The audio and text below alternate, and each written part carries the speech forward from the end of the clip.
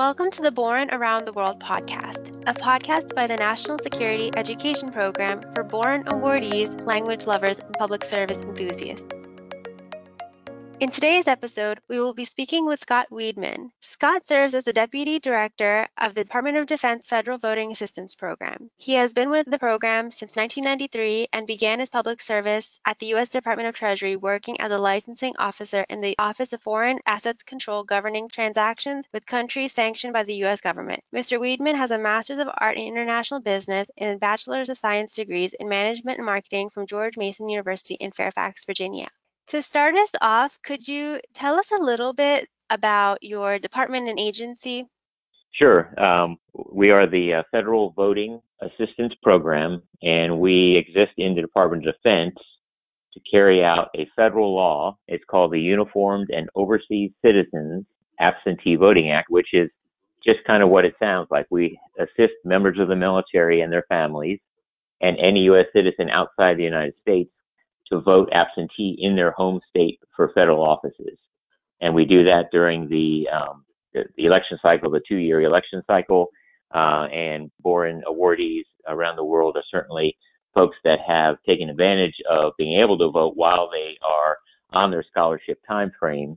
And we're happy to say that we've been able to hire a few folks upon their return. Because you've hired quite a few Borns, just in your experience, how do you go about finding candidates? Well, when we have a vacancy in our office, typically it would involve some sort of specialty. It might be budgeting or fiscal planning or social media, communications, that type of thing. So when we have that vacancy, if we're able to hire at a more of an entry-level type position or trainee type position, we will contact the Born program with that position description, and then they'll advertise that through their process so that the Born scholars with the resumes already active in there will come and apply for the job, I guess, and then we're able to review those resumes. In your experience, how should candidates position themselves to be noticed by a hiring official? Well, I think that having that resume as up to date as possible is a good thing. Using USA Jobs is a good thing. That's a way to get a feel for the type of positions that are out there. And of course, within the Department of Defense, those agencies that are aware of the Born program and the fact that there's a pool of very talented individuals that are available perhaps to take positions within the department. That's another way to have that out there. So just keep that resume current and then check for the postings on the Born website as well as USA Jobs. You mentioned USA Jobs and the Born program as the best way to go about finding and applying to job opportunities. Would you say that that's true, especially if the market is either already saturated? Do you think that online sites are effective when applying to government jobs? So I don't use any of the commercial sites, online job sites. I specifically, typically through our hiring and human resource programs, we look at USA Jobs and the Born site as a way to get someone internal. So to me, because those are internal and we know that the folks that are in that, especially with the Born program, have some government experience, have some familiarity with Department of Defense issues. Obviously, if some folks that were in the Born program of more of the security side of things, the Federal Voting Assistance Program, where we assist people to vote, may not be the track that they would like. But a small program like ours, and there's many of them within the department, in the Office of the Secretary of Defense, is a place where you can really get in and learn about a lot of the pieces, working pieces within a federal office. There's budgeting, there's contracting, there's dealing with states, localities, the State Department, other federal agencies. So it's really kind of like a microcosm of an entire agency. So you can get your feet wet and learn a little bit about the way the government works and some of the types of jobs that are available within the government. And then when you stay with us or go to another program somewhere else, you're able to get that experience and get started with that. Thank you, Scott. I also wanted to kind of transition into what factors hiring officials consider when they select individuals into their organization. As a hiring official, as a supervisor yourself, what thoughts kind of go through your mind before you consider someone for an interview? So what happens is if we put out a position description and we work with the Boren program, we will get a group of resumes, maybe 8 to 10 resumes of folks who have expressed a desire to perhaps work at the Federal Voting Assistance Program. So we'll look at those resumes specifically in the light of particular specialty perhaps that we might need. Our most recent Boren Scholar hire last year had some budgeting background in the work they did overseas and some government contracting background, both from the contracting side as well as from the government contract side. We were able to see that from the resume, and then that put that person in line for one of the 3 or 4 interviews that we did. But in more general terms as well, we just want to look for indicators that the person is interested in learning. We see that they're active and they want to expand their knowledge base a little bit and get their feet wet.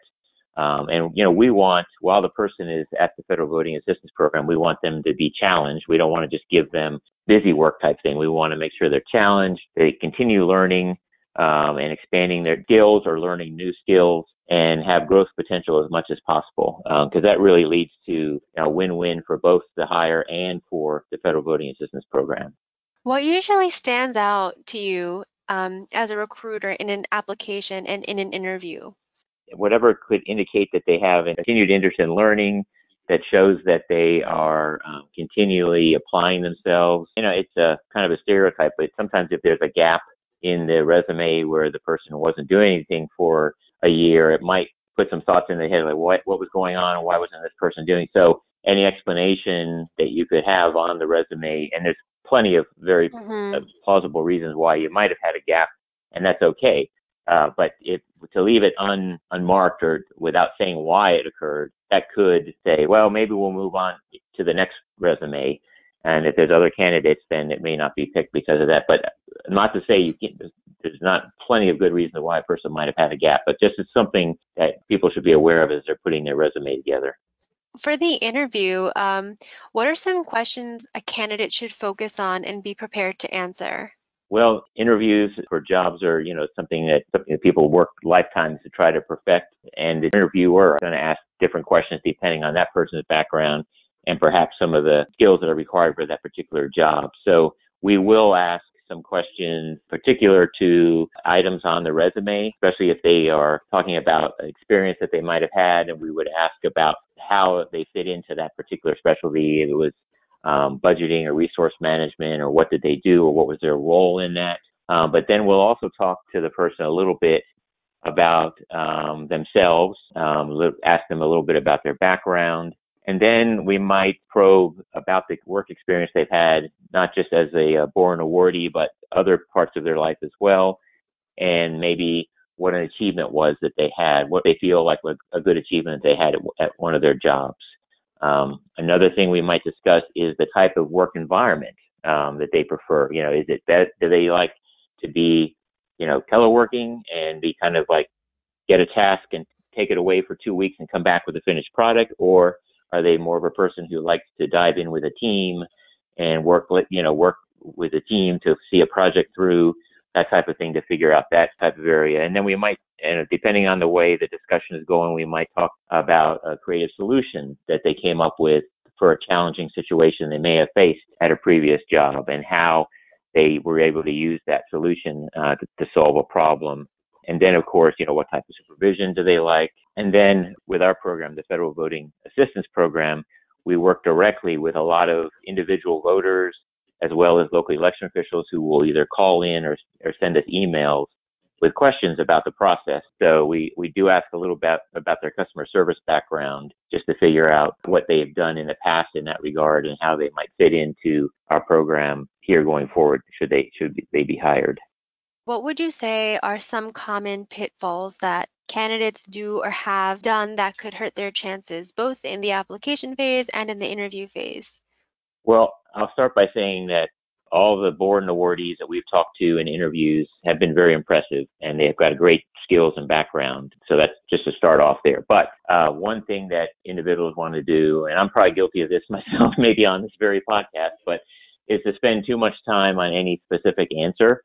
If there's a question asked just try to give that complete answer and be as concise as possible while making sure that all the points are touched on. And then be careful to only answer the questions that are being asked. Obviously, everyone has some things they're excited about or skills that they want to stress, and it's a good idea to pivot to highlight those strengths, but be sure that if you're doing that, it's relevant to the question that was actually asked, and don't try to squeeze in or fit some experience that doesn't really apply to that question into every question per se. How important are relationships during this entire process? I know we talk about the importance of finding contacts and building relationships. How has your experience been with that component in this process?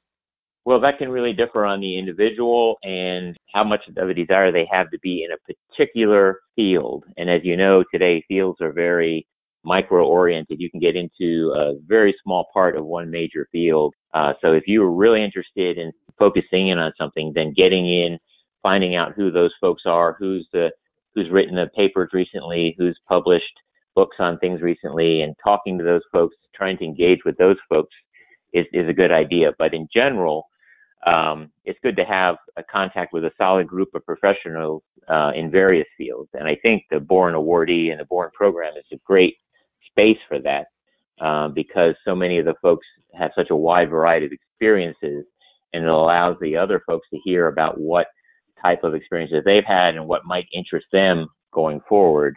But given all that, a lot of what those type of relationships and that networking, if you will, can lead to is getting into a position or getting into a job. But then what really matters is once that individual is there in that job, that's where their success happens. And then when they're working hard there and they're showing what their skills and what they're capable of, that's when they can progress and then move forward in their career. So it's kind of like the reference can connect you, but it's really up to the individual to show through the hiring process that they are qualified and capable for the position. Yeah, and obviously if you have connections from a previous position, and many times for hiring, we will ask for references and we'll talk to those folks that they might have worked with or a previous supervisor from another job as part of the hiring process, just to verify information that may have been provided through the resume or interview process. But getting in on the ground level, working with in that office and being prepared to do that work once you're there, be curious about everything that's going on in an office. Don't be shy to take on new tasks. I would always recommend that people ask a lot of questions just to be sure they're understanding why this is occurring, why something is happening, so that they can then get the most out of that experience. Finding a mentor within the new office is always a good thing. It doesn't have to be an official relationship, mentor-mentee relationship, but even someone who's been there for a while or is experienced in one particular area can give a lot of feedback as to here's how to negotiate some of these things. And then there's always office politics, no matter what the size of the office. So my suggestion is just to steer clear of those type of things as much as possible, and focus on your job, the task that you have at hand. Obviously, if there's something or someone getting in the way of your ability to carry out what you're doing, then you want to let the supervisor know that might be occurring, but stay away from that type of day-to-day drama. And then just take advantage of all the opportunities that arise. Always say yes. If someone says, "Oh, can you help with this?" Say yes. Maybe you might not be able to dive in fully. Some people like to always give 100%, but if you say yes, at least you can figure out what it is. And then if there's prioritization issues because you've taken on too many tasks, then just work that with your supervisor. But especially when you're starting out, say yes to everything, and then you can really it gives you experience in a lot of different things, and then you can figure out where you best fit in with your skill set. I think that's really good perspective to have, especially to keep in mind when you do begin starting your work and now you want to grow in that position. Could you discuss the process of converting a Boren to career or career conditional status through their hiring authorities? I'm not a total expert in the human resource side of this, but I do know that as a new government employee, and with the Boren, as a Boren awardee as well, there's two things that you want to be aware of specifically. One is that Boren program requirement, and I think that obligation differs depending on the length of the particular scholarship that the person had with the Boren program or the time abroad. But whatever that is, if that's a 1-year requirement or whatnot, and that is just to make sure that once you're hired, that the Human Resource Department and your supervisor are aware that you have that obligation. So when that time is complete, it can be recorded or reported back to the Boren program so that can then be checked off, if you will, so that is no longer a concern. And then the second half of it is conversion to a career status in that federal position. So, and that a lot of that depends on the actual type of position or the billet or the slot that they actually came into. If they're hired into a temporary position, then it might not be as easy to convert. But if they're hired into a regular full-time position, then you want to be aware of that conversion to career status. And then so check both of those things, and just keep in touch with the Human Resource Department and your supervisor on those to ensure that as you're moving through, and then on the second point, once you convert to that career status in the government, it's much easier then to move around within the Department of Defense or within other agencies as well as a civilian government employee. And then just one other quick aside on that is that when someone is hired by the federal government, that date that they become a federal employee, and then based on the number of hours worked or whatnot, you get what's called the service computation date.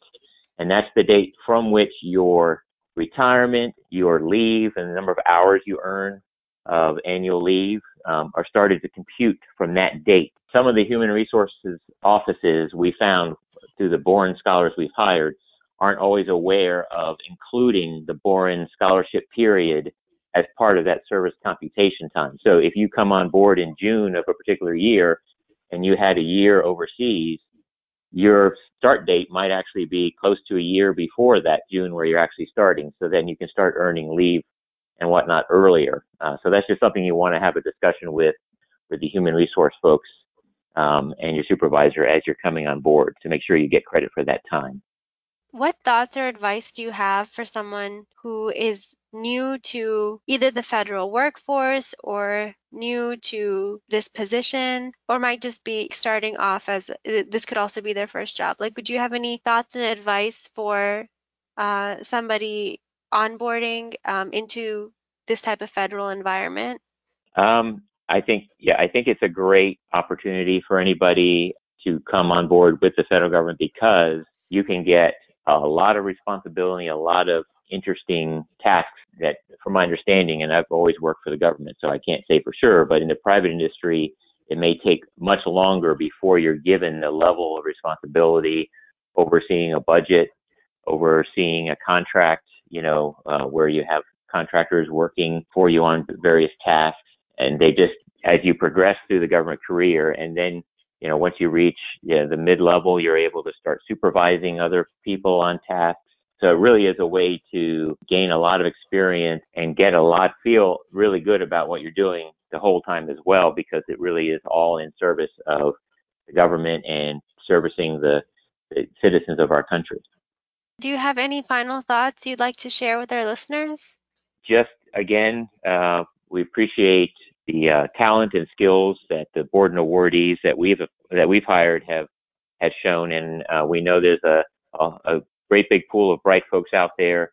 Remember that if you are a Borden awardee who is overseas, to go ahead and take advantage of the Federal Voting Assistance Program so that you yourself are able to vote in whatever election may be occurring while you're overseas. At fbap.gov, we have all the information there. So you're able to register and request a ballot with your state. But just keep up the good work, keep inquisitive, never stop learning throughout your life, and you'll go far. You don't want to become that typical government bureaucrat that you hear about. There's not a lot of those out there. There's a few, but you want to make sure you're just focused and always interested and always pushing forward on things, and you'll have a great career. You've been listening to the Boren Around the World podcast. If you haven't yet, go to Spotify to subscribe, rate, and view this podcast. If you're interested in participating in the podcast, email nsep@nsep.gov with Boren Podcast in your subject line. Thank you for listening.